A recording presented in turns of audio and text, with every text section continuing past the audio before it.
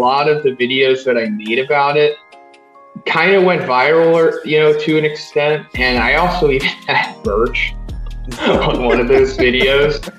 So I kind of felt bad, and instead of just everyone consistently roasting me in in follow-up videos and whatnot, you know, let me just put one video out there saying that, look, guys, I was wrong, and you know, you can just put all the roasting here.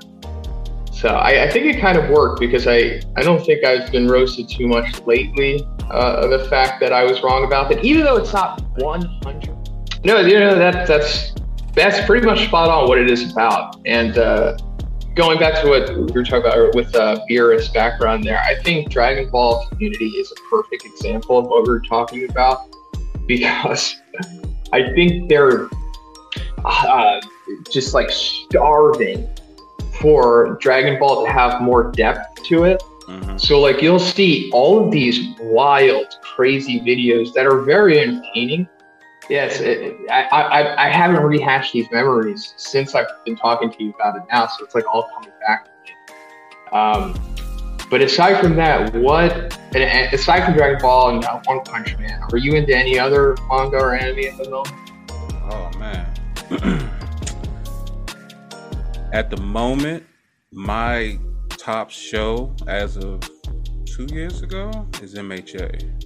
Like that. I mean, don't get me wrong, Dragon Ball Z is the GOAT forever. It's just that I've also taken so much inspiration from these characters, and sometimes like I even vicariously live through them. Like, you know, it was more so when I was younger and more impressionable, I guess. But like, I feel like, man, you know, if they can do it, you know, I can do it. And I know that sounds so cliche, but in your head, it sounds different. You're not saying like, if they could do it, I could do it. It's kind of more like a feeling. It's like, man, if they can overcome and succeed, even though they are fictional, but just in that specific instance, I can relate it to my own